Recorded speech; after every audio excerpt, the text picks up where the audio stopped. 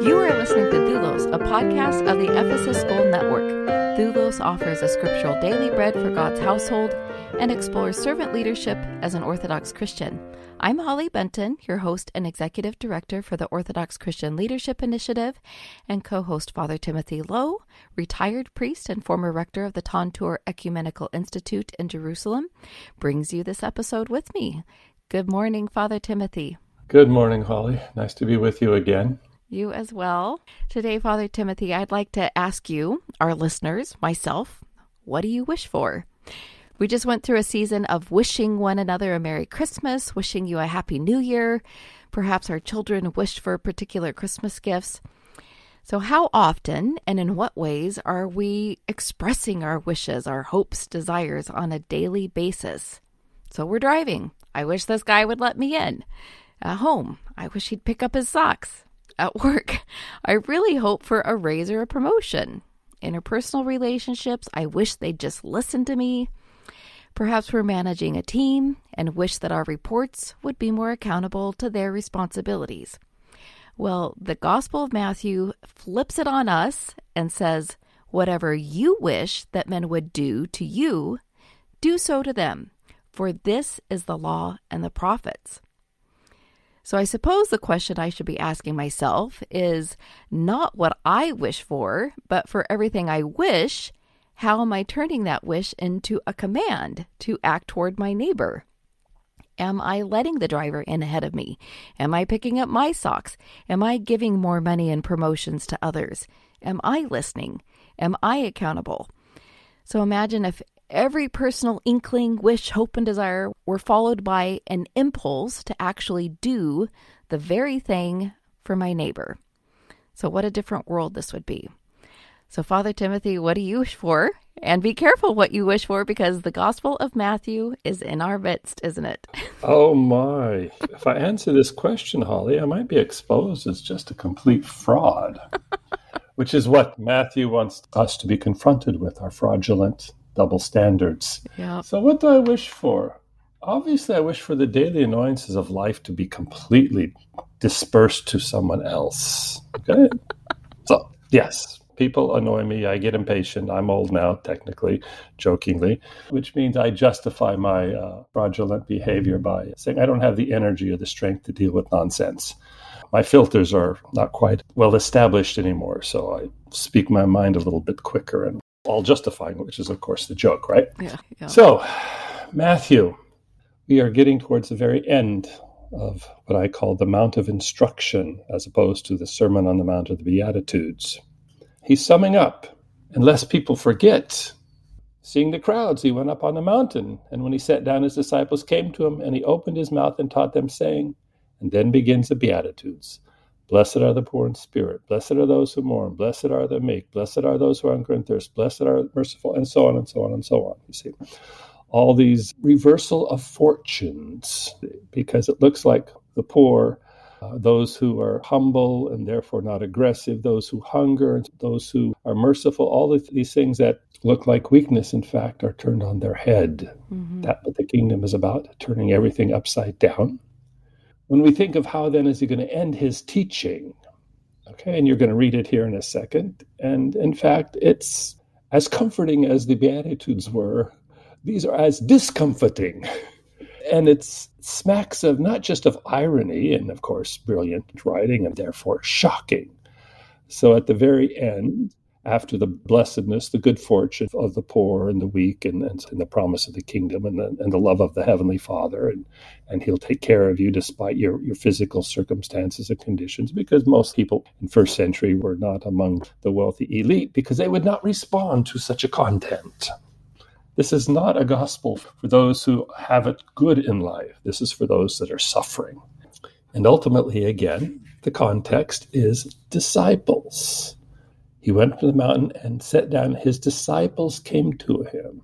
And again, we think of a follower, but no, a disciple is much more than a follower. It's fundamentally a student, a learner. If people are listening to this, they need to place themselves in that condition, not a casual listener, because a disciple ultimately has to be taught, has to go forth and teach.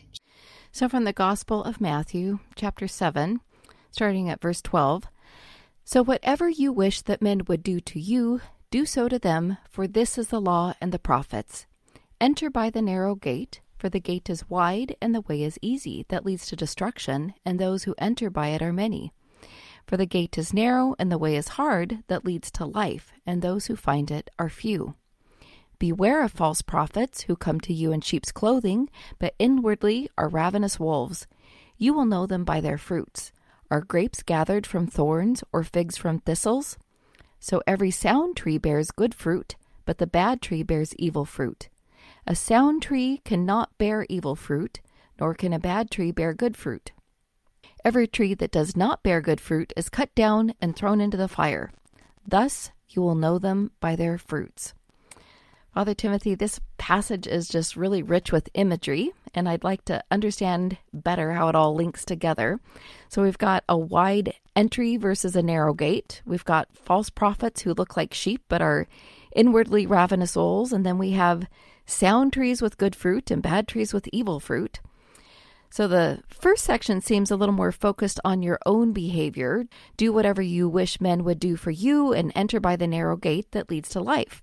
I can't help but think of that passage later in Matthew that speaks of entryways connected by this Greek word for enter, eis erchome.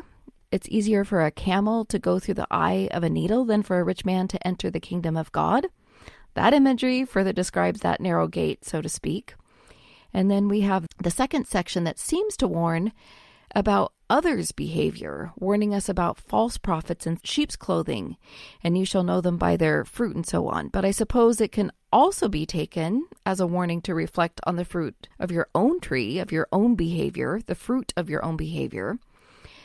I myself can think of times where I fooled even myself, convincing myself that I'm being kind by saying what I think people want to hear, only to behave like passive-aggressively manipulating people so that I can get what I wish for. And then comes the shame of recognizing yourself as a ravenous wolf parading around in sheep's clothing.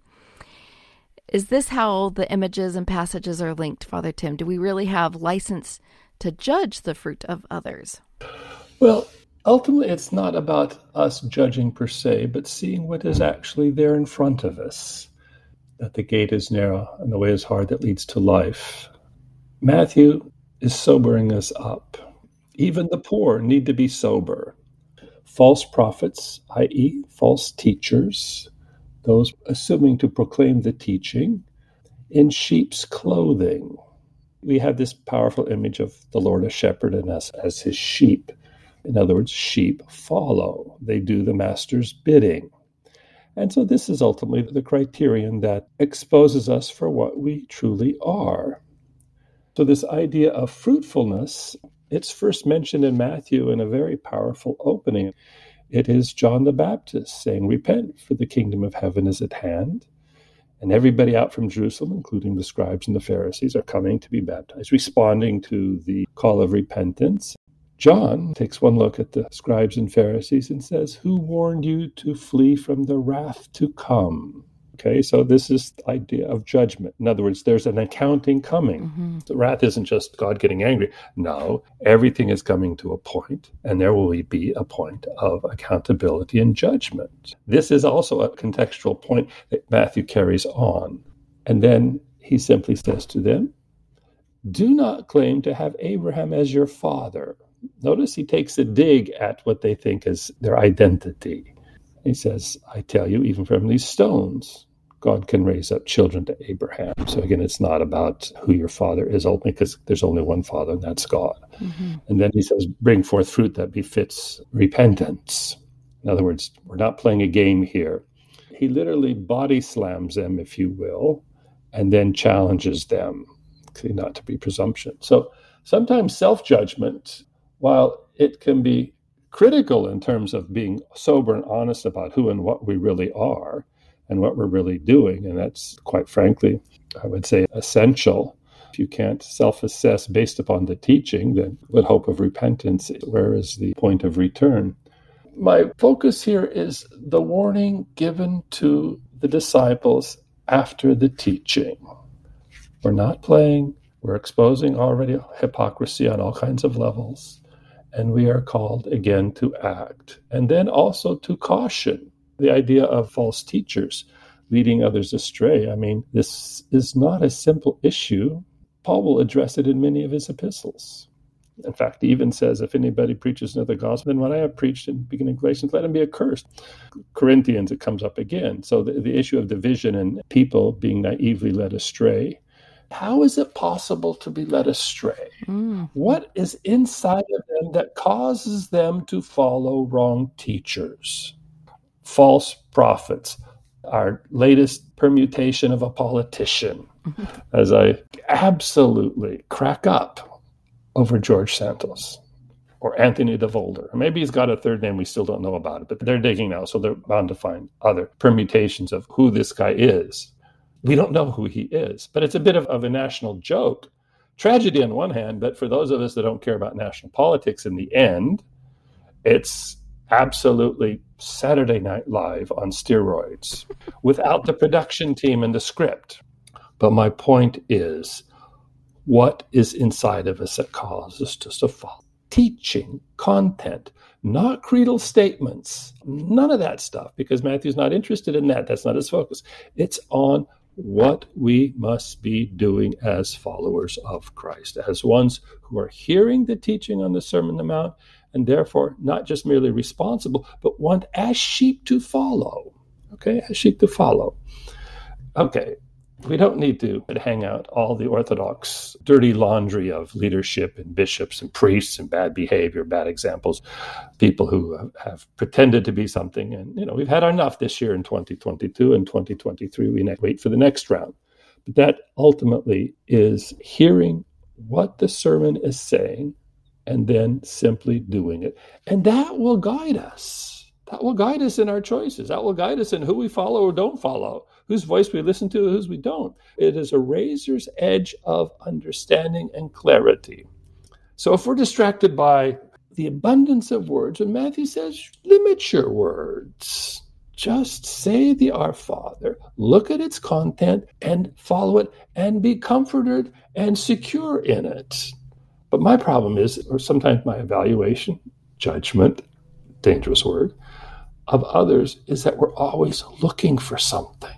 We're looking for something else. We're looking for signs. We're looking for miracle workers. We're looking for quick fix solutions. Alas, I didn't win the $1.35 billion last week. So I have to have another game plan for sustaining my meager life. Whatever it is, we're looking for all kinds of things. And the teaching here eliminates all of that. This knowledge, you must find the narrow way that leads to life. It doesn't say the kingdom of heaven. It leads to life. Oh, and by the way, few are those who find it, which means our quick sell, let's make America orthodox, or whatever, fill in the blanks, you see. Let's make America great again, maybe 2024. Whatever it is long and narrow. And that in itself should be written on our forehead so that any time we are tempted to look in the mirror, see how we look today and how we present ourselves, we say, oh, long and narrow, long and narrow. It simply is a corrective to our personality and our flaws and our weaknesses. It gives us correctives and warnings. And so it's interesting, this has happened at the end, after he's given us the whole thing, which has been mostly positive. And now he says, oh, by the way, it's more difficult than I'm presenting it to you. It's more difficult. And oh, by the way, I've been teaching you, watch out for the false teachers. Okay? Finally, look more deeply. Don't be another shallow human being. Okay, come on. Do you look at the news lines every day? I do. But I look at them quickly. I look at them to see which ones titillate me, just because it says something about their ability to get my attention and to see if I'll click and open it up and read it. Okay. Now, the nice thing about getting older is not as much stuff titillates, or you just don't have time, or you don't care anymore. Actually, it's quite liberating, because in the end of the day, I should just stop scrolling and clicking. Okay, it's a young people's sport. But anyway, I'm making a joke, but that's okay. We can make jokes here. So the difficulty, and then you linked it, of course, with the camel in the eye of a needle, which is an exaggeration, making something that cannot happen. A camel cannot do it. And so it's to get our attention. In the gospel, there's exaggerations going on all the time so that we cannot miss the point. Because when you're making fun of something or painting a picture, you can't miss it. Everyone can understand. Even a 5-year-old child can see how can this camel get through an eye of a needle, being the largest land mammal, at least in the ancient Near East. Okay, forget about the elephants. It cannot be done. So the difficulty. It's always to sober us because, by definition, at least Americans are cocky and full of ourselves and self-assured. And you asked, what do I wish for earlier on? And I'm still amazed at how much I can whine when things aren't perfect or as they should be. I still have fallen prey to the expectation that it should be or could be better or it can be fixed or the drivers can drive better. I won't say where I live because that would be regional prejudice about how slow the drivers are. I passed someone yesterday because I couldn't take it anymore. But I'm just talking utter nonsense. Let's get back to this idea of the impossibility. Therefore, when something is impossible, we can only throw ourselves onto the mercy of God. And this is the last point I want our hearers to hear. We throw ourselves on the mercy of God.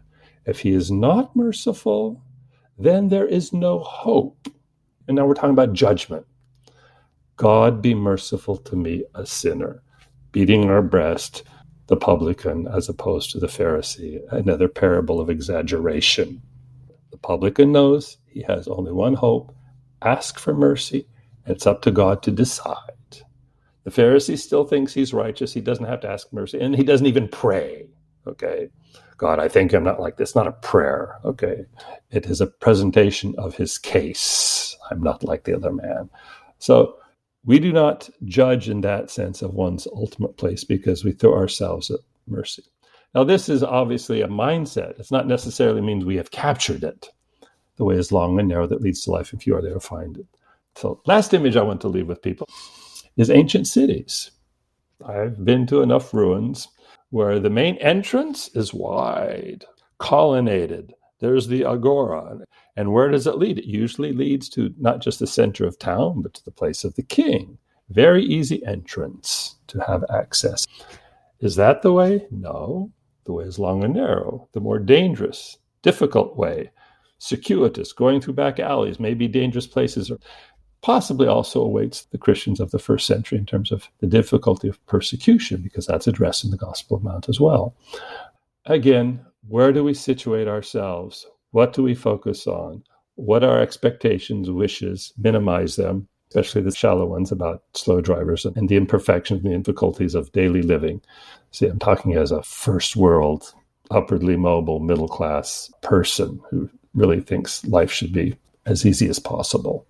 And I have a whole army of people and companies and building machines to make my life as easy as possible, as opposed to the grind of people who live in poverty. But that's another story.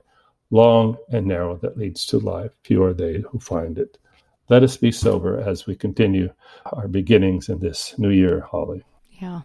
Thank you, Father Timothy. I loved the link between what you wish for and how that implicates the willingness, the wishing to follow false prophets. The newest politician, the newest marketing campaign, people who are telling you what you should wish for, what you need, what you want, and we get distracted by that. The problem with following false teachers is, what is it that we're really wishing for? And is it about serving the neighbor? Yes. So people need to find the mute button in their soul, on their remote. Turn off the radio because you are being endlessly bombarded with silliness. Thank you, Father Timothy. Okay, absolutely. You have a wonderful day.